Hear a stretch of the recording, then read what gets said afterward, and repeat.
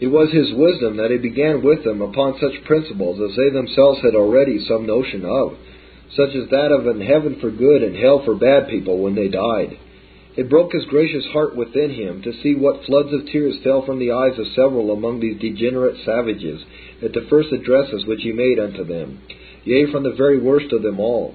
He was very inquisitive to learn who were the powwows, that is, the sorcerers and seducers that maintained the worship of the devil in any of their societies, and having in one of his first journeys to them found out one of those wretches, he made the Indian come unto him and said, Whether do you suppose God, or Chapian, the devil, to be the author of all good? The conjurer answered, God. Upon this he added with a stern countenance, Why do you pray to the devil then? And the poor man was not able to stand or speak before him, but at last made promises of reformation. Having thus entered upon the teaching of these poor creatures, it is incredible how much toil and hardship he underwent in the prosecution of this undertaking, how many weary days and nights, how many tiresome journeys, and how many terrible dangers he had experience of.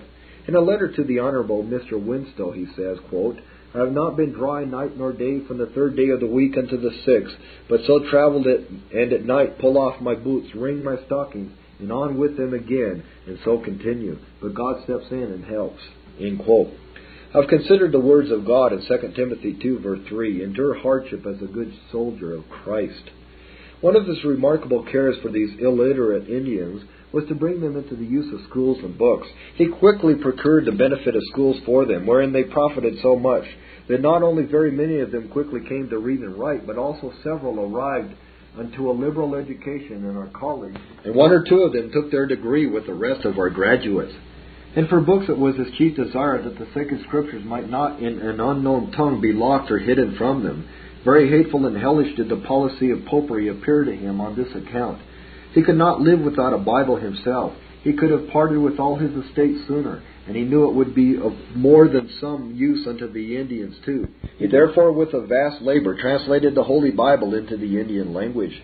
This Bible was printed here at our Cambridge, and it is the only Bible that ever was printed in all America from the very foundation of the world.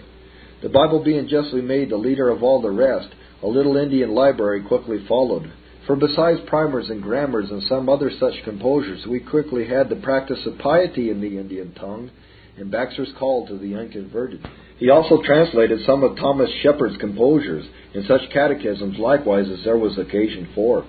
The Indians that had felt the impression of his ministry were quickly distinguished by the name of praying Indians, and these praying Indians as quickly were for a more decent way of living, and they desired a more fixed cohabitation. At several places did they now combine and settle, but the place of greatest name among their towns is that of Natick. Here it was in the year 1651. Those that had heretofore lived like the wild beasts compacted themselves into a town, and applied themselves to the forming of their civil government. Our general court, notwithstanding their exact study to keep those Indians very sensible of their being subject unto the English Empire, yet had allowed them their smaller courts, wherein they might govern their own smaller cases and concerns after their own particular modes, and might have their towns' orders, if I may call them so, peculiar to themselves. With respect hereunto, Mr. Eliot, on a solemn fast, made a public vow, quote, that seeing these Indians were not prepossessed with any forms of government, he would instruct them in such a form as we had written in the Word of God, that so they might be a people in all things ruled by the Lord, end quote. Accordingly he expounded unto them the 18th chapter of Exodus, and then they chose rulers of hundreds, of fifties, of tens, and therewithal entered into this covenant. Quote, we are the sons of Adam. We and our forefathers have a long time been lost in our sins. But now the mercy of the Lord beginneth to find us out again. Therefore the grace of Christ helping us, we do give ourselves and our children unto God to be His people. He shall rule us in all our affairs. The Lord is our judge, the Lord is our lawgiver, the Lord is our king. He will save us, and the wisdom which God has taught us in His book shall guide us. O Jehovah, teach us wisdom. Send Thy Spirit in our hearts. Take us to be Thy people, and let us take Thee to be our God, end quote. Such an opinion about the perfection of the Scripture had he, that he thus expressed himself upon this occasion, quote, God will bring nations into distress and perplexity, that so they may be forced unto the Scriptures. All governments will be shaken, that men may be forced at length to pitch upon that firm foundation, the Word of God, end quote. The little towns of these Indians being pitched upon this foundation, they utterly abandoned that polygamy which had heretofore been common among them. They made severe laws against fornication, drunkenness, and Sabbath breaking, and other immoralities. And they next began to lament after the establishment of a church order among them, and after the several ordinances and privileges of a church communion. The churches of New England have usually been very strict in their admissions to church fellowship, and required very signal demonstrations of a repenting and a believing soul before they thought men fit subjects to be entrusted with the rights of the kingdom of heaven. But they seem rather to augment than abate their usual strictness when the examination of the Indians was to be performed. A day was therefore set apart, which they called Natumatiknakasuk, or a day of asking questions, when the ministers of the adjacent churches, assisted with all the best interpreters that could be had, publicly examined a good number of these Indians about their attainments both in knowledge and in virtue. And notwithstanding the great satisfaction then received, our churches being willing to proceed surely and therefore slowly in raising them up to a church state, which might be comprehended in our consociations, the Indians were afterwards called in considerable assemblies convened for that purpose, to make open confession of their faith in God and of Christ, and of the efficacy which His Word had upon them for their conversion to Him, which confession being taken in writing from their mouth by able interpreters were scanned by the people of God, and found much acceptance with them. I need pass no further censure upon them than what is given by my grandfather, Richard Mather. In an epistle of his, published on this occasion, says he, quote, "There is so much of God's work among them, as that I cannot but count it a great evil, yea, a great injury to God and His goodness, for any to make light of it. To see and hear Indians opening their mouths and lifting up their hands and eyes in prayers to the living God, calling on Him by His name Jehovah in the mediation of Jesus Christ, and this for a good while together, to see and hear them exhorting one another from the Word of God, to see and hear them professing the name of Christ Jesus in their own sinfulness, sure this is more than usual. And though they spoke in a language of which many of us understood but little, yet we that were present that day saw and heard them perform the duties mentioned, with such grave and sober countenances, with such comely reverence in their gesture, and their whole carriage, and with such plenty of tears trickling down the cheeks of some of them, as did argue to us that they spake with the holy fear of God, and it much affected our hearts. At length was a church state settled among them. They entered, as our churches do, into an holy covenant, wherein they gave themselves first unto the Lord, and then unto one another, to attend the rules and helps, and expect the blessings of the everlasting gospel. And Mr. Elliot, having a mission from the church of Roxborough unto the work of the Christ among the Indians, conceived himself sufficiently authorized unto the performing of all church work about them, grounding it on Acts 13, 1-4. And he accordingly administered first the baptism, and then the supper of the Lord unto them. We find 4 assemblies of praying Indians besides that of Natick in our neighborhood. But why no more? Truly not because our Elliot was wanting in his offers and labors for their good, but because many of the obdurate infidels would not receive the gospel of salvation. In one of his letters I find him given this ill report, quote, "Lynn Indians are all naught save one, who sometimes comes to hear the word, and the reason why they are bad is principally because their sachem is not and careth not to pray unto God." Indeed, the sachems, or the princes of the Indians, generally did all they could that their subjects might not entertain the gospel. The devils, having the sachems on their side, thereby kept their possession of the people too. Their powwows did much to maintain the interest of the devils in this wilderness. Those children of the devil and enemies of all righteousness did not cease to pervert the right ways of the Lord. But their sachems did more towards it, for they would presently raise a storm of persecution upon any of their vassals that should pray unto the eternal God. The ground of this conduct in them was a fear that religion would abridge them of the tyranny which they had been used to. They always liked the devil, held their people in a most absolute servitude, and ruled by no law but by their will, which left the poor slaves nothing that they could call their own. They now suspected that religion would put a bridle upon such usurpations and oblige them to a more equal and humane way of government. They therefore, some of them, had the impudence to address the English that no motions about the Christian religion might ever be made unto them. And Mr. Elliot, sometimes in the wilderness, without the company or assistance of any other Englishmen, has been treated in a very threatening and barbarous manner by some of these tyrants.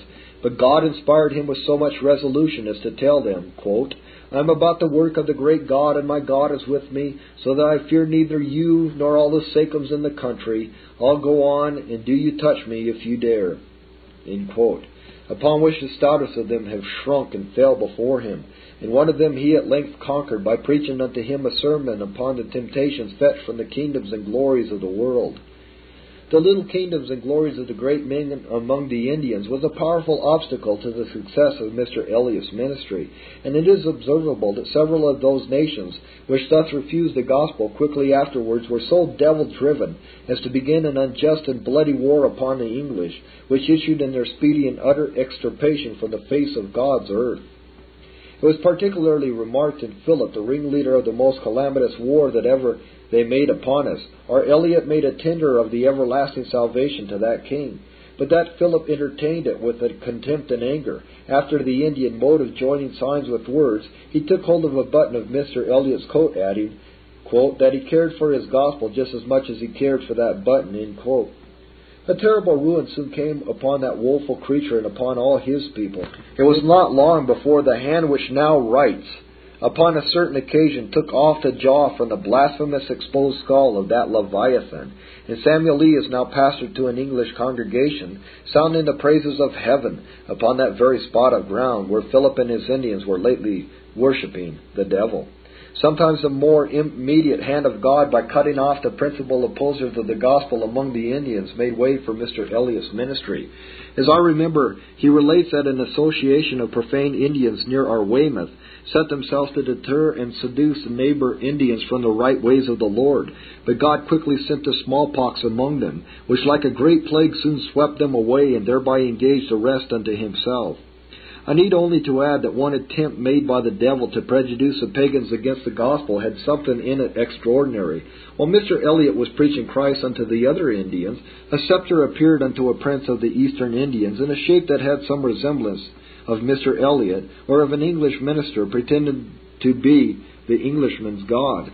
The scepter commanded him to forbear the drinking of rum, and to observe the Sabbath day, and to deal justly with his neighbors, all which things had been inculcated in Mr. Eliot's ministry.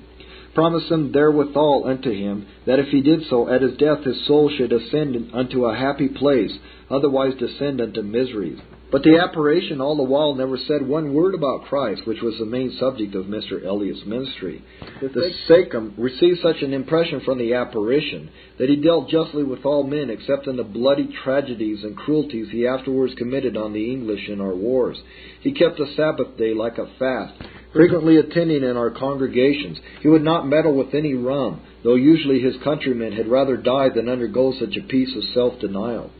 At last, and not long since, this scepter appeared again unto this pagan, requiring him to kill himself, and assuring him that he should revive in a day or two, never to die any more. He therefore upon divers times attempted it, but his friends very carefully prevented it. However, at length he found an opportunity and hanged himself. It is easy to see what a stumbling block was here laid before the miserable Indians. The same spirit which acted Mr. Eliot quickly inspired others elsewhere to prosecute the work of rescuing the poor Indians out of their worse than Egyptian darkness, in which evil angels had been so long preying upon them. One of these was the godly and gracious Richard Bourne, who soon saw a great effect of his labors. In the year 1666, Mr. Eliot, accompanied by the governor and several magistrates and ministers at Plymouth Colony, procured a vast assembly at Mashapog, and there a good number of Indians made confessions touching the knowledge and belief and regeneration of their souls with such understanding and affection as was extremely grateful to the pious auditory. Yet such was the strictness of the good people in this affair, that before they would countenance the advancement of these Indians unto church fellowship, they ordered their confessions to be written and sent unto all the churches in the colony for their approbation. But so approved they were that afterwards the messengers of all the churches, given their presence and consent, they became a church and chose Mr. Bourne to be their pastor, who was then by Mr. Eliot and Mr. Cotton ordained unto that office over them. From hence Mr. Eliot and Mr. Cotton went over to an island called Martha's Vineyard, where God had so succeeded the honest labors of some, and particularly of the Mayhews, as that a church was gathered. This church, after fasting and prayer, chose one Hia Coombs to be their pastor, John Takanosh, an able and discreet Christian, to be their teacher, Joshua Mama Cheeks, and John Nanaso to be ruling elders, and these were then ordained by Mr. Eliot and Mr. Cotton thereunto. Distance of habitation caused this one church by mutual agreement afterwards to become two. The pastor and one ruling elder taking one part, and the teacher and one ruling elder another. And at Nantucket, another adjacent island, was another church of Indians quickly gathered who chose an Indian, John Gibbs, to be their minister. These churches are so exact in their admission and so solemn in their discipline and so serious in their communion that some of the Christian English in the neighborhood, who would have been loth to have mixed with them in a civil relation, yet have gladly done it in a sacred one. It is needless for me to repeat what my father has written about the other Indian congregations, only there having been made mention of one Hyakums, I am willing to annex a passage or two concerning that memorable Indian. That Indian was a very great instrument of bringing his pagan and wretched neighbors to a saving acquaintance with our Lord Jesus Christ. And God gave him the honor not only of so doing much for some, but also of suffering much from others of those unhappy savages. Once particularly, this Hyakums received a cruel blow from an Indian prince, which if some English had not been there might have killed him for his praying unto God. And afterwards he gave this account of his trial in it, said he, I have two hands. I had one for injuries and the other for God. While I did receive wrong with the one, the other laid the greater hold on God. End quote. The Pawas did use to hector and abuse the praying Indians at such a rate as terrified others from joining with them. But once when those witches were bragging they could kill all the praying Indians if they would, Hyakums replied, Let all the Pawas in the island come together. I'll venture myself in the midst of them. Let them use all their witchcrafts. With the help of God I'll tread upon them all. End quote. By this courage he silenced the Pawas. At the same time also he heartened the people at such a rate as was truly wonderful. Nor could any of them ever harm this eminent confessor afterwards, nor indeed any proselyte which had been by his means brought home to God. Yea, it was observed after this that they rather killed than cured all such of the heathen as would yet make use of their enchantments for help against their sicknesses. So little was the soul of our Eliot infected with any envy, as that he longed for nothing more than fellow laborers. He made cries both to God and man, for more to be thrust forth into the Indian harvest. And indeed it was an harvest of so few secular advantages and encouragements, that it must be nothing less than a divine thrust, which could make any to labor in it. He saw the answer of his prayers in the generous and vigorous attempts made by several other most worthy preachers of the gospel to gospelize our perishing Indians. At the writing of my father's letter there were 4, but the number of them increases apace amongst us. At Martha's Vineyard, old Mr. Mayhew and several of his sons or grandsons have done very worthily for the souls of the Indians. There were 15 years ago, by computation, about 1,500 seals of their ministry upon that one island. In Connecticut, Mr. Fitch has made noble essays towards the conversion of the Indians. But I think the prince he has to deal withal, being an obstinate infidel, gives unhappy remuneras to the successes of his ministry. And godly Mr. Pearson has in that colony deserved well, if I mistake not, upon the same account. In Massachusetts we see at this day Mr. Daniel Cookin, Mr. Peter Thatcher, Mr. Grindale Rawson, all of them hard at work to turn these poor creatures from darkness unto light and from Satan unto God. In Plymouth we have the most active Mr. Samuel Treat laying out himself to save this generation, and there is one Mr. Tupper who uses his laudable endeavors for the instruction of them. It is my relation to him that causes me to defer to the last place a mention of Mr. John Cotton, who addresses the Indians in their own language with an admirable dexterity, and has done great service to them. Having told my reader that the second edition of the Indian Bible was wholly of his correction and amendment, I shall only add this remarkable story. Mr. Cotton, accompanied by the Governor and Major General and sundry persons of quality, made a journey to the nation of Indians in the neighborhood, with a free offer of the words whereby they might be saved. The prince took time to consider of it, and at length he told them he did not accept the tender which they made him. Then they took their leaves of him, not without first giving him this plain and short admonition, quote, If God have any mercy for your miserable people, he will quickly find a way to take you out of the way. It was presently after this that this prince, going forth to a battle against other nations of Indians, was killed in the fight. And the young prince being in his minority, the government fell into the hands of protectors who favored the interest of the gospel. Mr. Cotton, being advised of it, speedily and prosperously renewed the tidings of an eternal Saviour to the savages, who have ever since attended upon his ministry, and the young Sechem, after he came to age, expressed his approbation of the Christian religion, especially when a while since he was lay a-dying of a tedious distemper, and would keep reading of Mr. Baxter's call to the unconverted with floods of tears in his eyes, while he had any strength to do it. Such as these are the persons whom our Eliot left engaged in the Indian work, and they are so indefatigable in their labors as that the most equal judges must acknowledge them worthy of much greater salaries than they are generally contented with. Some of the Indians quickly built for themselves good and large meeting houses, and some of the English were helpful to them upon this account, among whom I ought particularly to mention that learned, pious, and charitable gentleman Samuel Sewell, who at his own charge built a meeting house for one of the Indian congregations. As to their worship, the very name of praying Indians will assure us that the prayer is one of their devotions. Be sure that they could not be our Eliot's disciples if it were not so. They study the words of God and their own sins and wants, and can pray with much pertinence and enlargement. Their preaching has also much of Eliot, and therefore you may be sure of much Scripture, but perhaps more of the Christian than of the scholar in it. As for holy days, our Eliot would not persuade his Indians to any stated ones, but he taught them to set apart days both for fasting and prayer and for praise, when there should be extraordinary occasions for them, and they performed the duties of these days with a very laborious piety. One party of the Indians long since, of their own accord, kept a day of supplication together, wherein one of them discoursed upon Psalm 66, verse 7. He rules by his power forever. His eyes behold the nations. Let not the rebellious exalt themselves. And when one asked him afterwards what was the reason of their keeping such a day, they replied, it was to obtain 5 mercies of God. First, that God would slay the rebellion of their hearts. Next, that they might love God and one another. Thirdly, that they might withstand the temptations of wicked men, so that they might not be drawn back from God. Fourthly, that they might be obedient unto the counsels and commands of their rulers. Fifthly, that they might have their sins done away by the redemption of Jesus Christ. And lastly, that they might walk in the good ways of the Lord. Our cautious Eliot was far from the opinion of those who have thought it warrantable to adopt some heathenish usages into the worship of God, for the more easy and speedy gaining of the heathen to that worship.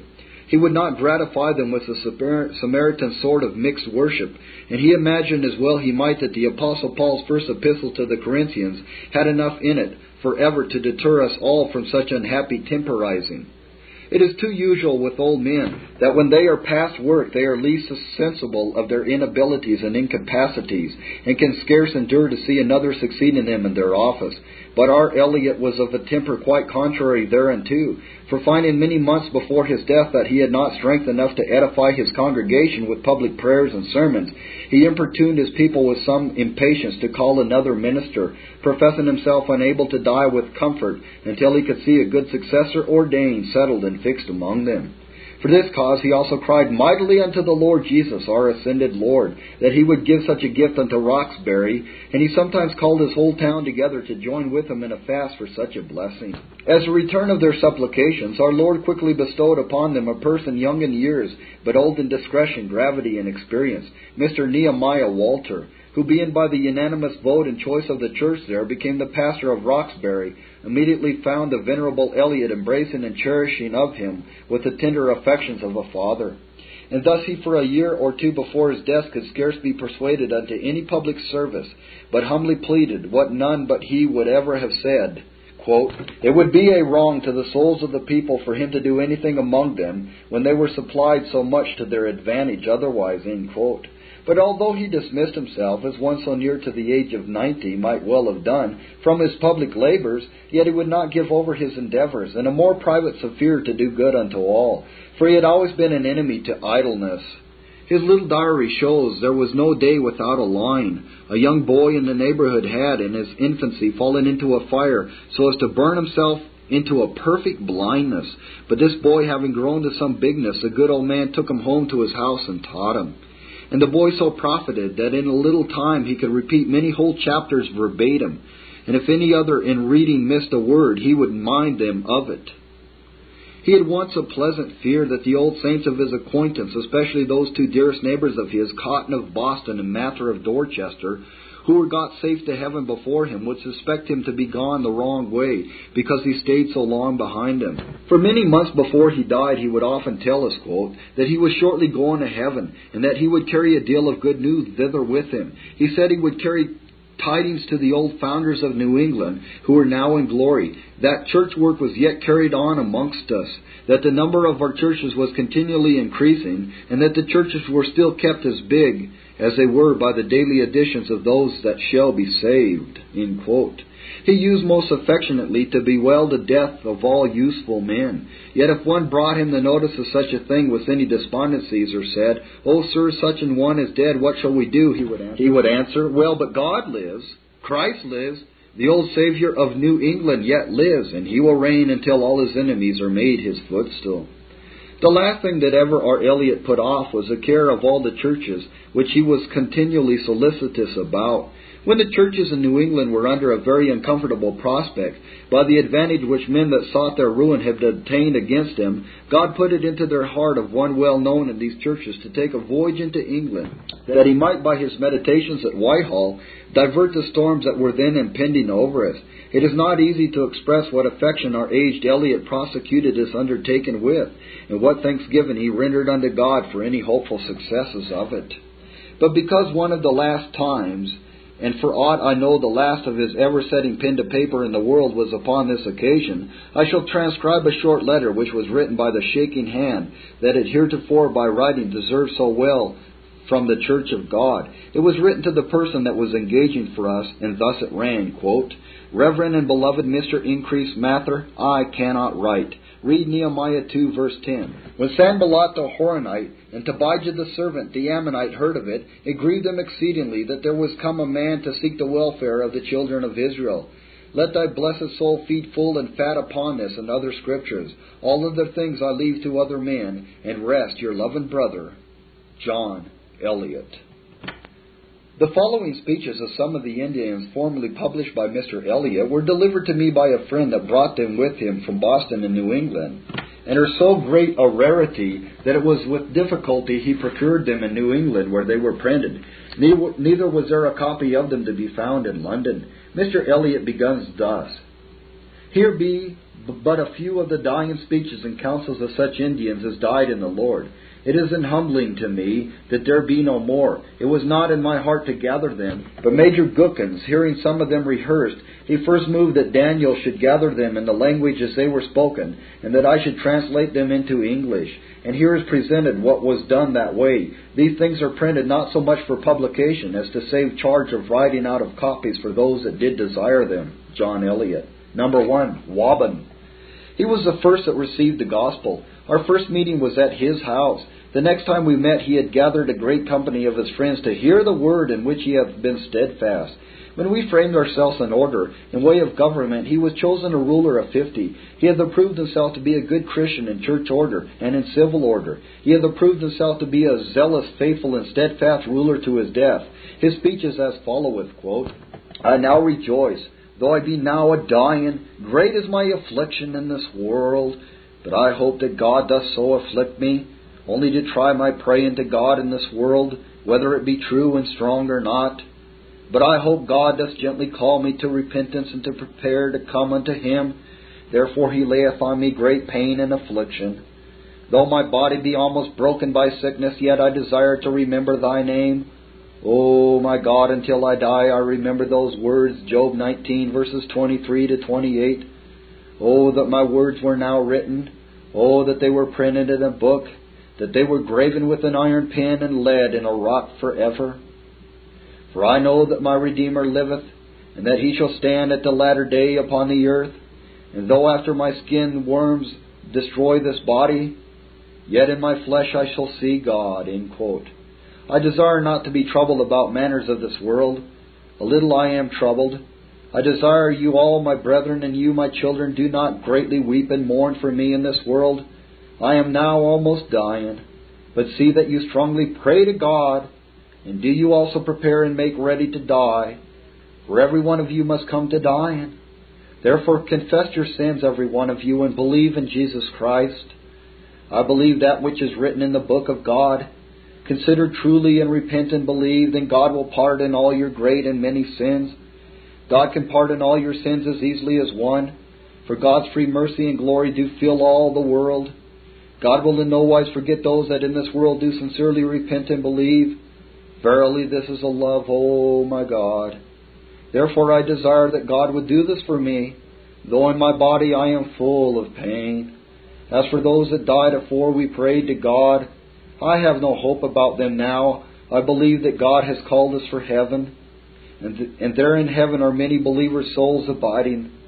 Therefore I pray you do not overmuch grieve for me when I die in this world, but make yourselves ready to die and follow me, and there we shall see each other in eternal glory. In this world we live but a short while. Therefore we must always be preparing that we may be ready to die. Therefore, O my God, I humbly pray, receive my soul by thy free mercy in Jesus Christ, my Savior and Redeemer. For Christ has died for me, and for all my sins in this world committed. My great God has given me long life, and therefore I am now willing to die. O Jesus Christ, help my soul. I believe that my sickness doth not arise out of the dust, nor cometh it peradventure, but God sendeth it. Job 5, verse 6 and 7. By this sickness God calleth me to repent of all my sins and to believe in Christ. Now I confess myself a great sinner. O pardon me and help me for Christ's sake. Lord, Thou callest me with a double calling, sometimes by prosperity and mercy, sometimes by affliction. And now Thou callest me by sickness, but let me not forget Thee, O my God. I give my soul to Thee, O my Redeemer, Jesus Christ. Pardon all my sins and deliver me from hell. O do Thou help me against death, and then I am willing to die. And when I die, O help me and receive me. End quote. And so saying, he died. Number 2, P.M. Bohu. He was the second man next to Wabon that received the gospel. He brought many with him to the second meeting at Wabon's house. When we formed them into government, he was chosen a ruler of 10. When the church at Hanasemet was gathered, he was called to be a ruler in that church. When that was scattered by the war, they came back to Natick Church. So many as survived, and at Natick he died. His speech was as followeth, quote, I rejoice and I am content and willing to take up my sorrows and sickness. Many are the years of my life. Long have I lived, therefore now I look to die. But I desire to prepare myself to die well. I believe God's promise that He will forever save all that believe in Jesus Christ. O Lord Jesus, help me. Deliver me and save my soul from hell by Thine own blood, which Thou hast shed for me, when Thou didst die for me and for all my sins. Now help me sincerely to confess all my sins. Oh, pardon all my sins. I now beg in the name of Jesus Christ to pardon for all my sins, for Thou, O Christ, art my Redeemer and Deliverer. Now I hear God's word, and I do rejoice in what I hear. Though I do not see, yet I hear and rejoice that God has confirmed for us a minister in this church of Natick. He is our watchman, and all you people deal well with him, both men, women, and children. Hear him every Sabbath day, and make strong your praying to God, and all you of Hasanamasu. Restore your church and pray unto God there.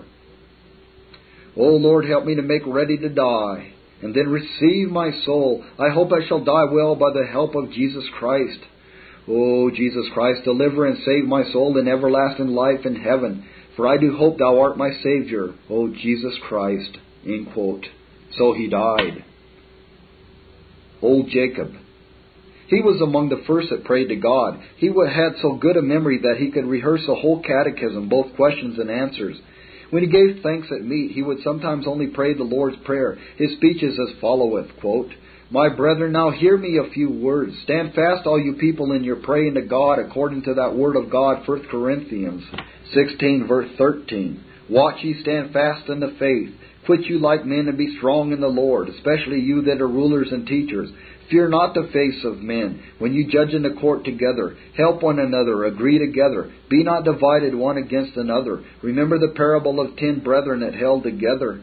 They could not be broken nor overcome. But when they divided one against another, then they were easily overcome. And all you that are rulers, judge right judgment. For you do not judge for man, but for God in your court. 2 Chronicles 19, verse 6 and 7. Therefore judge in the fear of God. Again, you that are judges, see that you have not only human wisdom, for man's wisdom is in many things contrary to the wisdom of God, counting it to be foolishness. Do not judge that right which only seemeth to be right, and consider Matthew 7, verses 1 and 2. Judge right, and God will be with you when you so do. Again I say to you, all the people, make strong your praying to God, and be constant in it. 1 Thessalonians 5, verse 17. Pray continually. Again, lastly, I say to you, Daniel, our minister, be strong in your work, as Matthew 5, verse 14 and 16. You must bring light into the world and make it to shine, that all may see your good work and glorify your heavenly Father. Every preacher that maketh strong his work doth bring precious pearls, as Matthew 13, verse 12. And thou shalt have everlasting life in so doing. I am near to death. I have lived long enough. I am about 90 years old. I now desire to die in the presence of Christ. O Lord, I commit my soul to Thee. End quote. Number 4, Nehemiah. This very hopeful young man, going out to hunt with a companion, he fell out with him and stabbed him mortally and killed him. A little was gathered up, spoke by him as followeth, quote, I am ready to die now, but knew not of it. Even now when I went out of my door, I was only going to hunt, but a wicked man hath killed me. I see that the word is true. He that is well today may be dead tomorrow. He that laughed yesterday may sorrow today. My misery overtook me in the woods. No man knoweth the day and time when his misery cometh. Now I desire patiently to take my cross and misery. I am but a man and must feel the cross. O Christ Jesus, help me. Thou art my Redeemer, my Savior, and my Deliverer. I confess myself a sinner. Lord Jesus, pardon all my sins by Thy own blood, when Thou diedst for us. O Christ Jesus, save my soul from hell. Receive my soul into heaven. Oh, help me. Help me. End quote. So he died. The wicked murderer is fled. John Awasamug, Sr. He was a young man when the Indians began to pray to God. He did not at the present join with them, but would say to me, I will first see into it, and when I understand it, I will answer you. He did after a while enter into the civil covenant, becoming one of the community, but was not entered into the church covenant before he died. He was propounded to join to the church, but was delayed, he being of quick passionate temper. Some witty litigations prolonged it until his sickness. But had he recovered, the church was satisfied to have received him. He finished well. His speech is as followeth, quote, Now I must shortly die. I desired that I might live. I sought for medicines to cure me. I went to every English doctor at Dedham, Medfield, Concord, but none could cure me in this world. But, O Jesus Christ, do Thou heal my soul.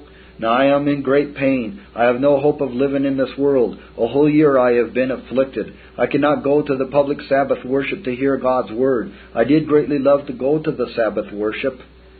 Therefore I now say to you, all men, women, and children love much and greatly to keep the Sabbath.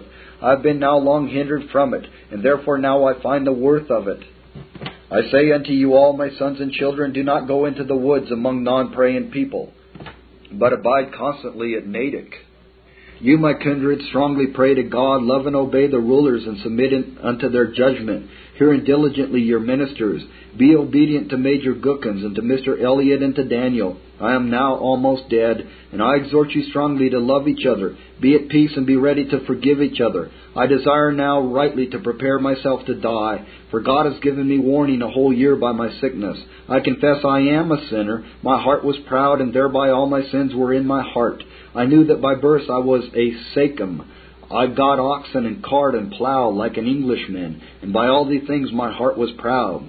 Now God calleth me to repentance by my sickness this whole year. O Christ Jesus, help me, that according as I make my confession, so through Thy grace I may obtain pardon of all my sins. For Thou, Lord Jesus, didst die for us to deliver us from sin. I hear and believe that Thou hast died for many. Therefore I desire to cast away all worldly hindrances, my lands and goods.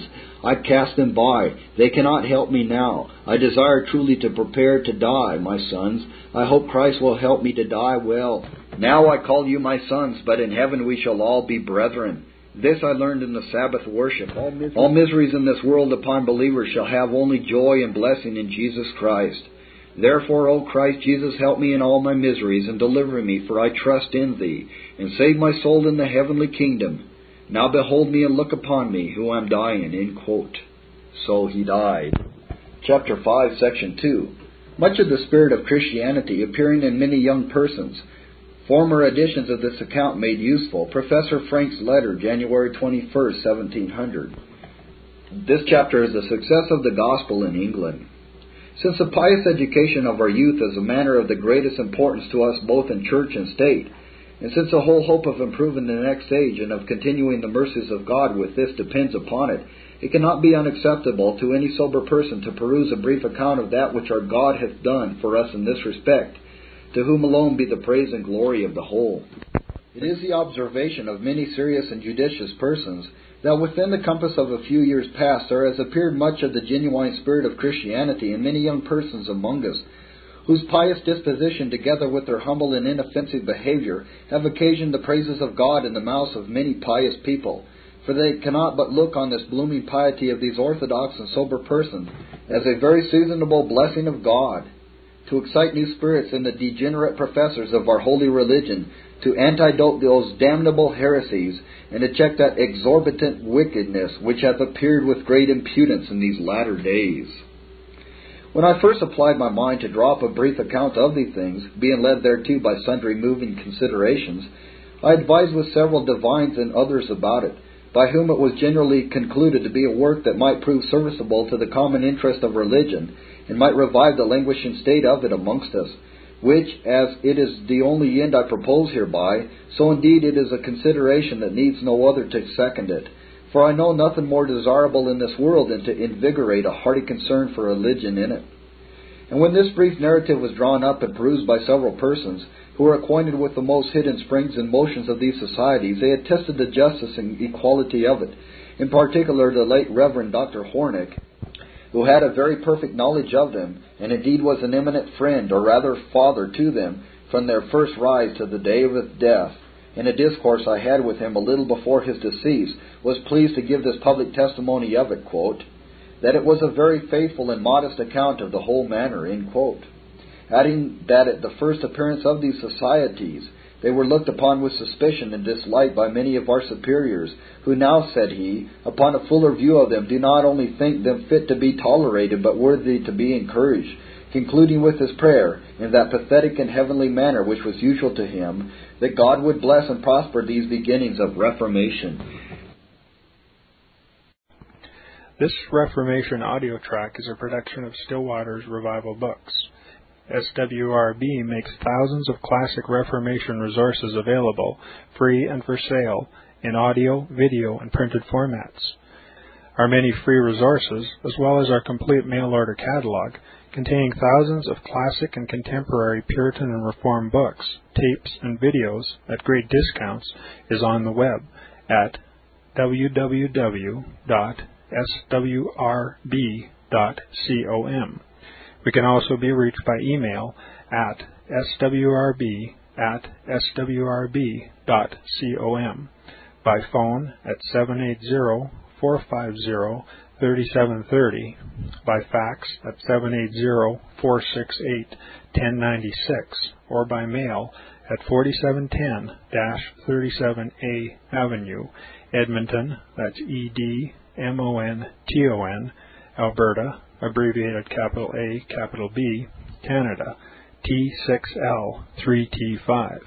You may also request a free printed catalog. And remember that John Calvin, in defending the Reformation's regulative principle of worship, or what is sometimes called the scriptural law of worship, commenting on the words of God, which I commanded them not, neither came into my heart, from his commentary on Jeremiah 7:31, writes, God here cuts off from men every occasion for making evasions, since he condemns by this one phrase, I have not commanded them, whatever the Jews devised. There is then no other argument needed to condemn superstitions than that they are not commanded by God. For when men allow themselves to worship God according to their own fancies, and attend not to his commands, they pervert true religion. And if this principle was adopted by the Papists, all those fictitious modes of worship in which they absurdly exercise themselves would fall to the ground. It is indeed a horrible thing for the Papists to seek to discharge their duties towards God by performing their own superstitions. There is an immense number of them, as it is well known, and as it manifestly appears. Were they to admit this principle, that we cannot rightly worship God except by obeying his word, they would be delivered from their deep abyss of error. The prophet's words, then, are very important when he says that God had commanded no such thing, and that it never came to his mind, as though he had said that men assume too much wisdom when they devise what he never required, nay, what he never knew.